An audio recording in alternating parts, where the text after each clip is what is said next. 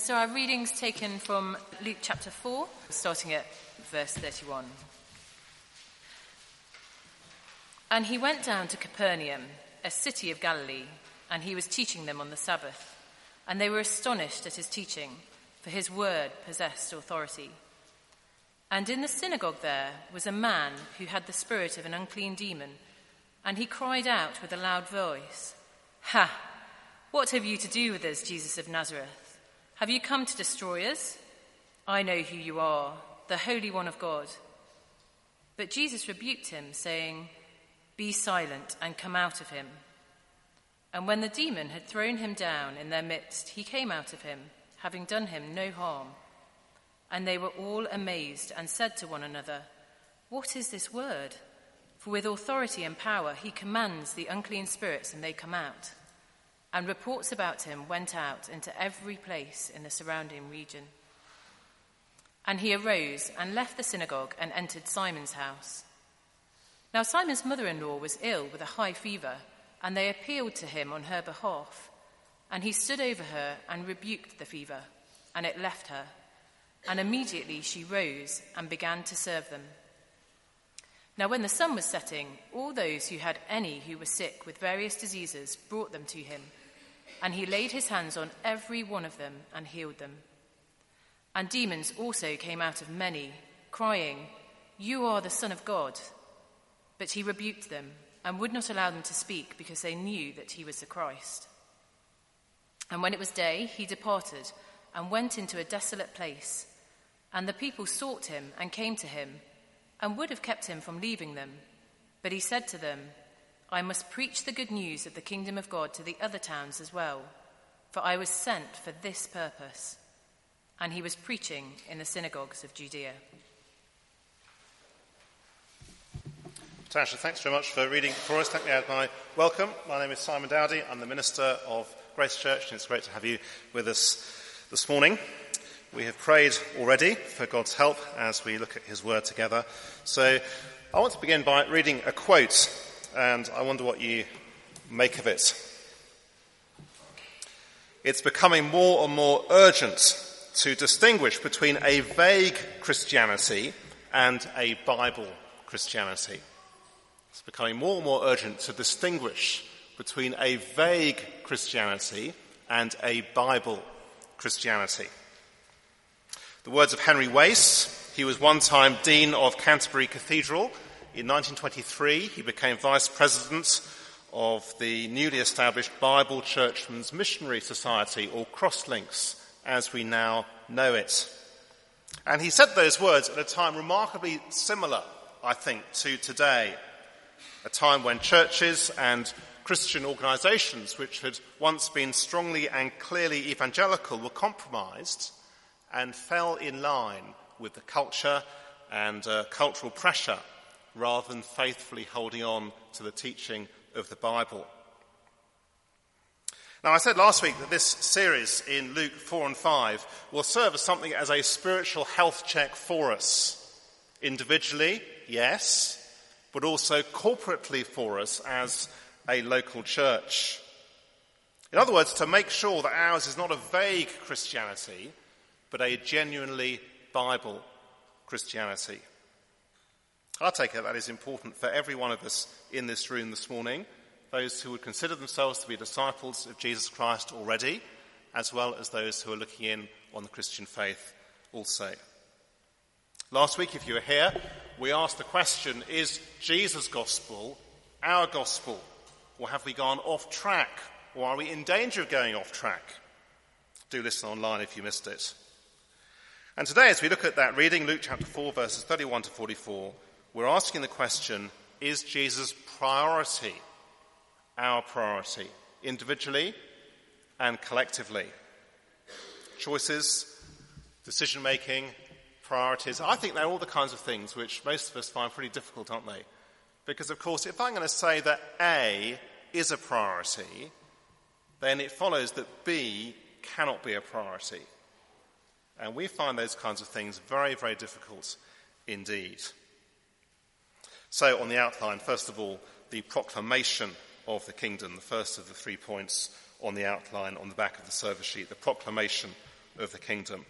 It's hard, isn't it, as I guess you notice as Patasha read the passage for us, it's very hard to miss Luke's emphasis here on the enormous authority and power of Jesus' words to confront and drive out evil and sickness.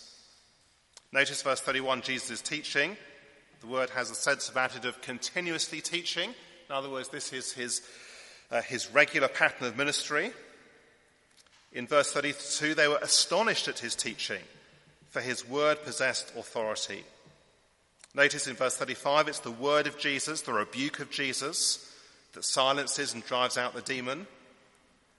And in verse 36, of all the things that people might have said, what a terrible commotion.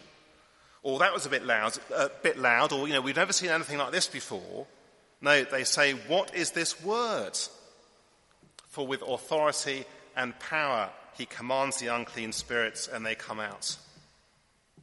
And then in verse 39, he simply rebukes the fever and it leaves, as he does with the demons in verse 41.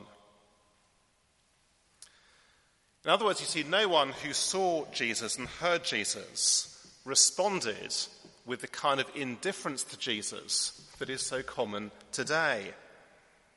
Which shows, of course, that indifference to Jesus really is ignorance of the real Jesus. Because we see here Jesus exercising the kind of power and authority that we'd normally associate with God himself. The power of the Creator, who at the beginning spoke and the whole of creation came into being. Here he is in his world, driving out evil and sickness. The very things, of course, evil and sickness, which have a grip on so many, and yet with just a word, Jesus drives them out. They obey him. All achieved as he speaks. Just as Jesus said in his manifesto, which we looked at last week. Do you remember how in chapter 4, verses 18 and 19, Jesus quoted from Isaiah 61 in the Old Testament to make the point that he came as a preacher first and foremost, with a message to proclaim. Look back to Luke chapter 4, verse 18. Jesus says he's come to proclaim good news to the poor, to proclaim liberty to the captives. Verse 19, to proclaim the year of the Lord's favour. In other words, this is how you see Jesus will establish his kingdom. Through proclamation, through teaching, through preaching. And it's clear, isn't it, that these evil spirits, they recognize and understand the full implications of Jesus' manifesto. Verse 34, have you come to destroy us? Well, yes, Jesus has, because he is, as they recognize, the Holy One of God. Likewise, sickness and disease are driven out. We'll ignore the temptation to make mother-in-law jokes at this point, but of course the one thing we must not ignore as we look at Simon's mother-in-law is the seriousness of the illness. In other words, her diagnosis is not simply man flu or the equivalent, whatever it would have been in the first century. No, in the days before paracetamol, fever could kill. One first century writer wrote, what do the sword and tyrants do? They kill. What does fever do? Nothing less. So then, this is life-threatening, and yet at a word, she is healed. And remarkably so. Is it not extraordinary? No convalescence needed, no get-well cards, no chocolates, nothing like that. She's up and about, serving immediately.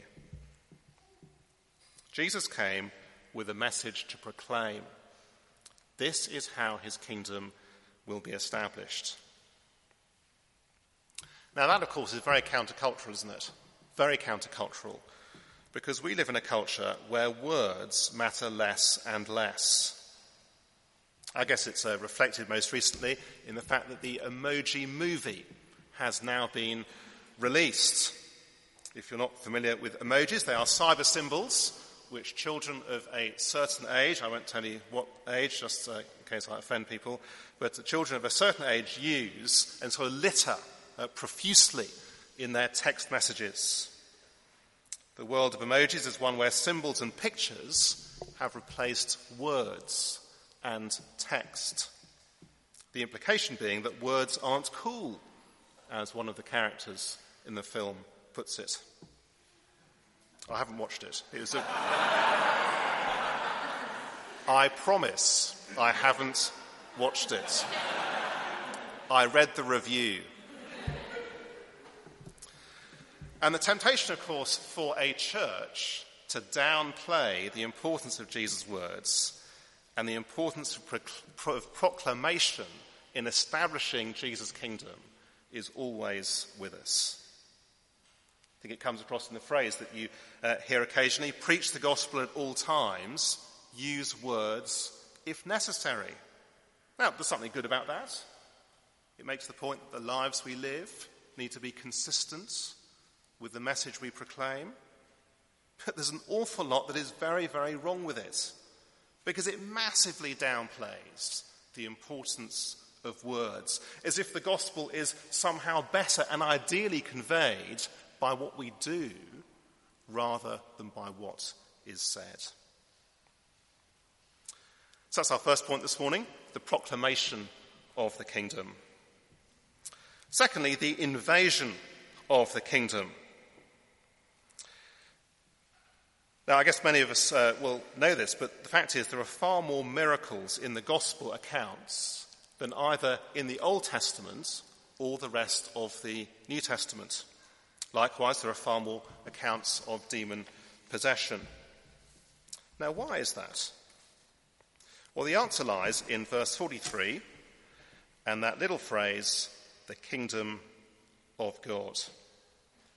This is the first time Luke speaks of the kingdom of God. He'll do so another 30 times before his gospel is finished. But what is the kingdom of God?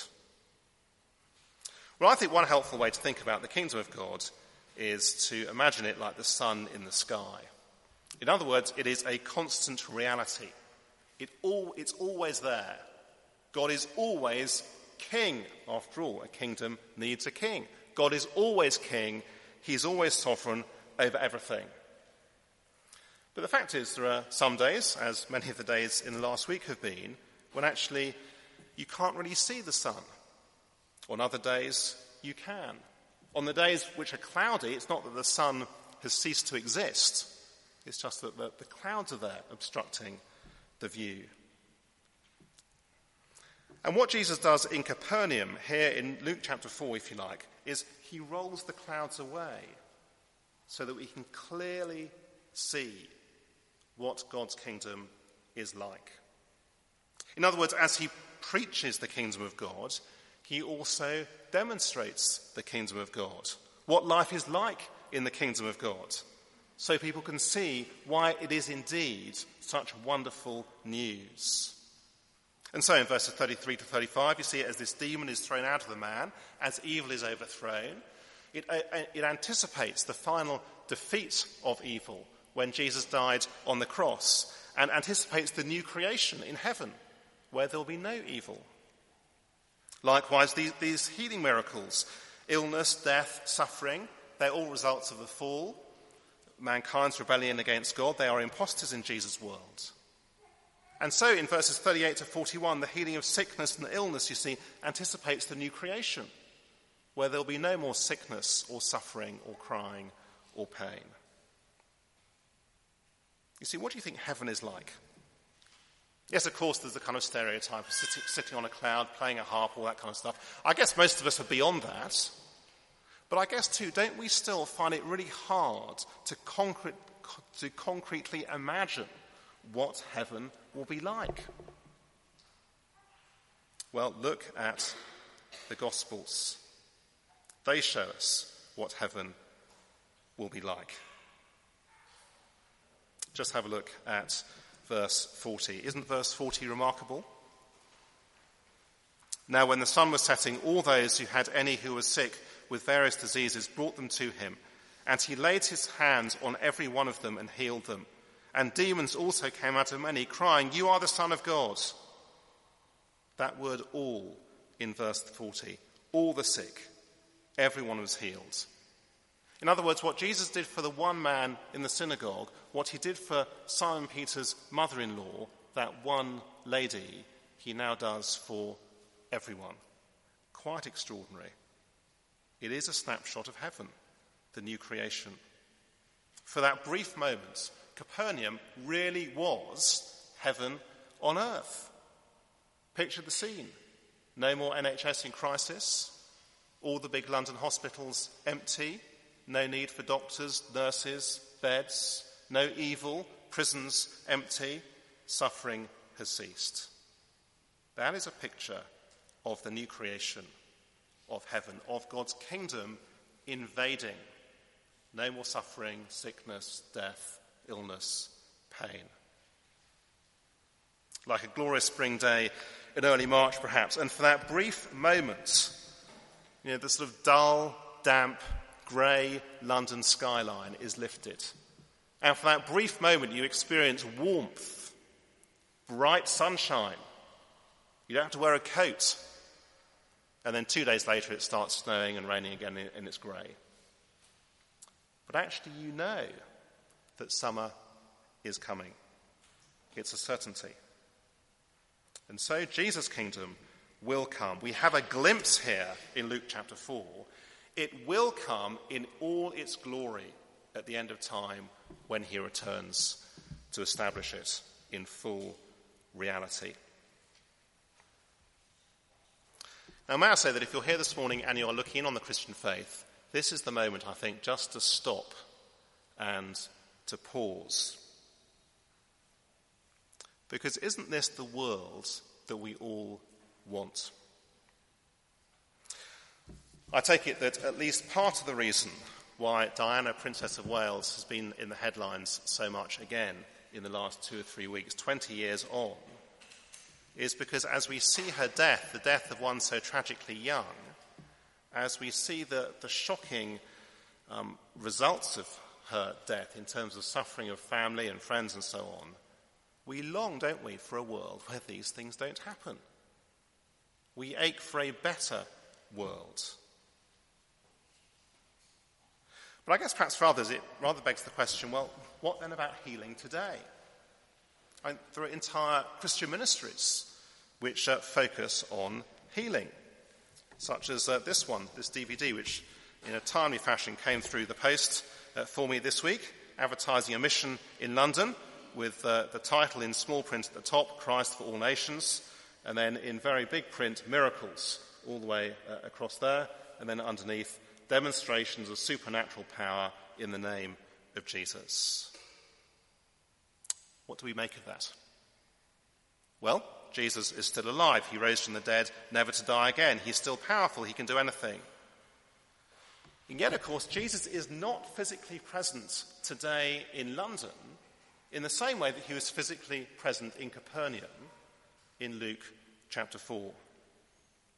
And therefore, you see, we await his final return at the end of history, when that snapshot, that glimpse in Luke chapter 4 becomes reality everywhere when Jesus returns and his kingdom is fully revealed.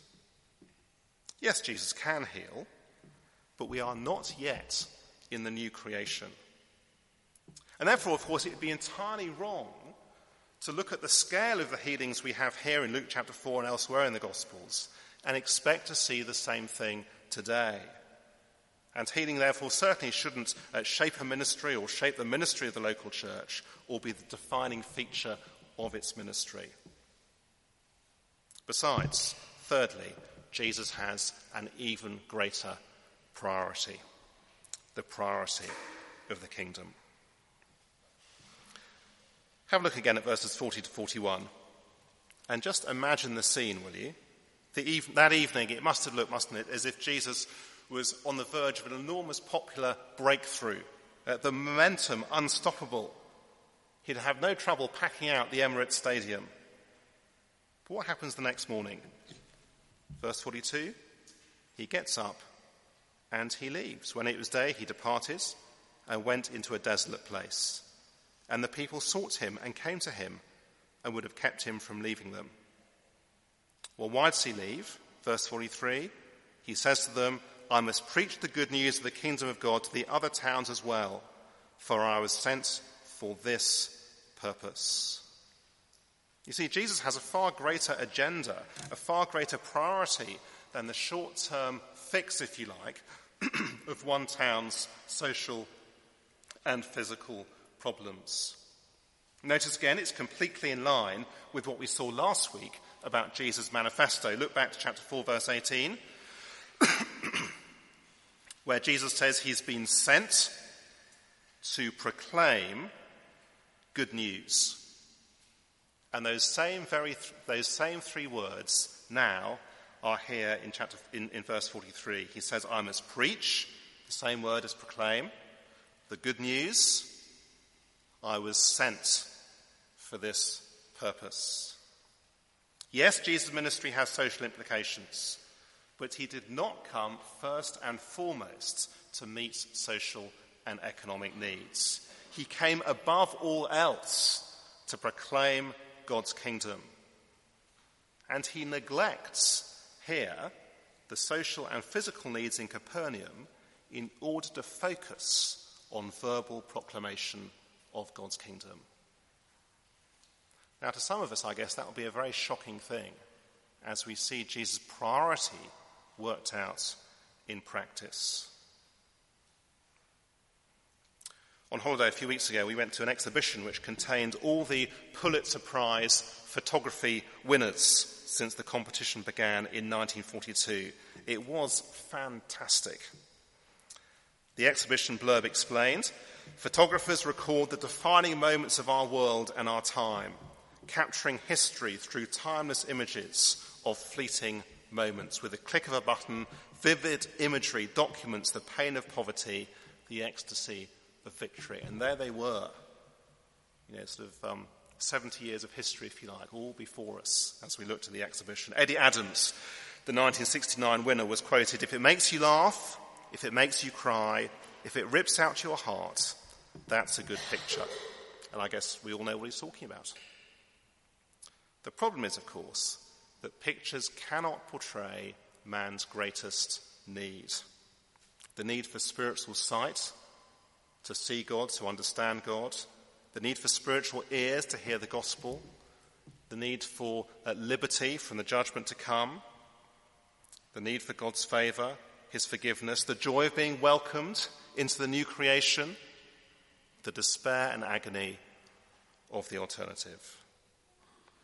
It's why, by the way, I've called this talk the compassionate priority of Jesus. Because once we've understood spiritual reality, not simply the reality which photographs present, which the media and our world around us presents, once we've understood once we have spiritual sight to see, then we will grasp why it is this is Jesus' priority and why it is his compassionate priority. That's how his kingdom advances, through preaching, teaching, proclamation. Well, what are the implications for us? I've got two implications for us this morning. Firstly, if God sent Jesus to preach, he must want us to listen. Some of us, I guess, perhaps because of the summer and time out of routine and so on, but some of us will be out of the habit of listening to Jesus' words, out of the habit of reading the Bible on our own, out of the habit perhaps of going to growth group, out of the habit perhaps of coming to church regularly on a Sunday. Maybe we aspire to those things, but it never happens because we have never prioritised. Or perhaps some of us, we know we need to investigate the claims of Jesus, but actually we never get round to it. But as Jesus shows us here, in order for something to be a priority, we need to say that other things won't be a priority. So, in order to prioritise reading the Bible in the morning, I have to say that other things the night before, watching telly or just checking my notifications or whatever it is, they're not going to be the priority so that I can get to bed on time. In order to prioritise church on a Sunday, other things won't be a priority, like going away for the weekend, for example, or staying up too late on Saturday night so we feel exhausted on a Sunday morning. You see, choices and priorities always go together. If I'm going to choose A and say that's the priority, B is not going to be the priority. I had a conversation with someone recently. They're not in this room this morning, but they were saying they were far too busy. To which actually the answer was they weren't far too busy. It's just they hadn't prioritised. They hadn't said no to things. That's the first implication. If God sent Jesus to preach, he must want us to listen to him. Secondly, if Jesus' priority is preaching and teaching, so should ours be. It's why the teaching and preaching of the Bible is central to all we do at Grace Church. But the challenge, of course, is for us to keep it that way. Satan would love churches to either ignore or downplay the teaching of the Bible for the simple reason that he knows full well that this is the way in which God's kingdom advances. It means we have to make choices and priorities as a church. It's why we don't have massive activities going on during the week. We said no to doing some things in order to focus on the priority things, the most important. But if preaching and teaching should be our priorities as a church collectively, that should also be our priority as individuals. And I think it's easy to forget about this. Because who's going to do the teaching? Who's going to lead growth groups? Who will teach Sunday Club? Who will teach in Jam, our youth group? Who will set up the building on a Sunday to facilitate all those things? To facilitate the teaching of the Bible? In other words, if we are going to reflect Jesus' priority here as a church, it's not enough simply to have a minister and a staff team who are committed to teaching the Bible. We all need to be, each one of us. It's why there's always a sadness when someone asks us if they can be taken off a rota at church because they're too busy. Now, of course, there are seasons of life when we may need to do that. But if we're honest, it's often not that we are too busy. It's simply that we are busy doing the wrong things. And we have never made a clear call in terms of our priorities. Which, of course, is why it's so fantastic that there are plenty of others here at church who are equally busy, but they are able to serve. This priority of preaching also means that in terms of our evangelism, as we seek to make Jesus known, then our confidence will be in the teaching and preaching of the Bible. Our guest event coming up in 3 weeks' time, which John mentioned earlier, religious extremism, good or bad. What's going to happen? Jesus' words will be taught. The gospel will be proclaimed, because that is where our confidence lies. That is how God advances his kingdom. And finally, of course, it's why our mission partners are all Bible teachers, not doctors, not engineers, not school teachers, but they are all Bible teachers, because it's as God's word is taught that his kingdom advances. Let's spend a few moments in reflection. I will then lead us in prayer. I must preach the good news of the kingdom of God to other towns as well, for I was sent for this purpose.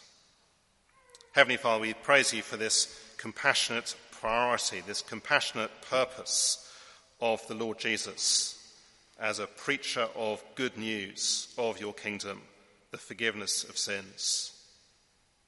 We praise you for this little snapshot of Capernaum on that one day as we see what your kingdom is like.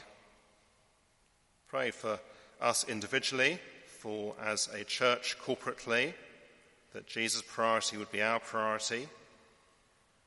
And we pray that you'd keep us looking ahead in eager expectation to the full revealing of your kingdom in glory and power at the end of history. And we ask it for Jesus' sake. Amen.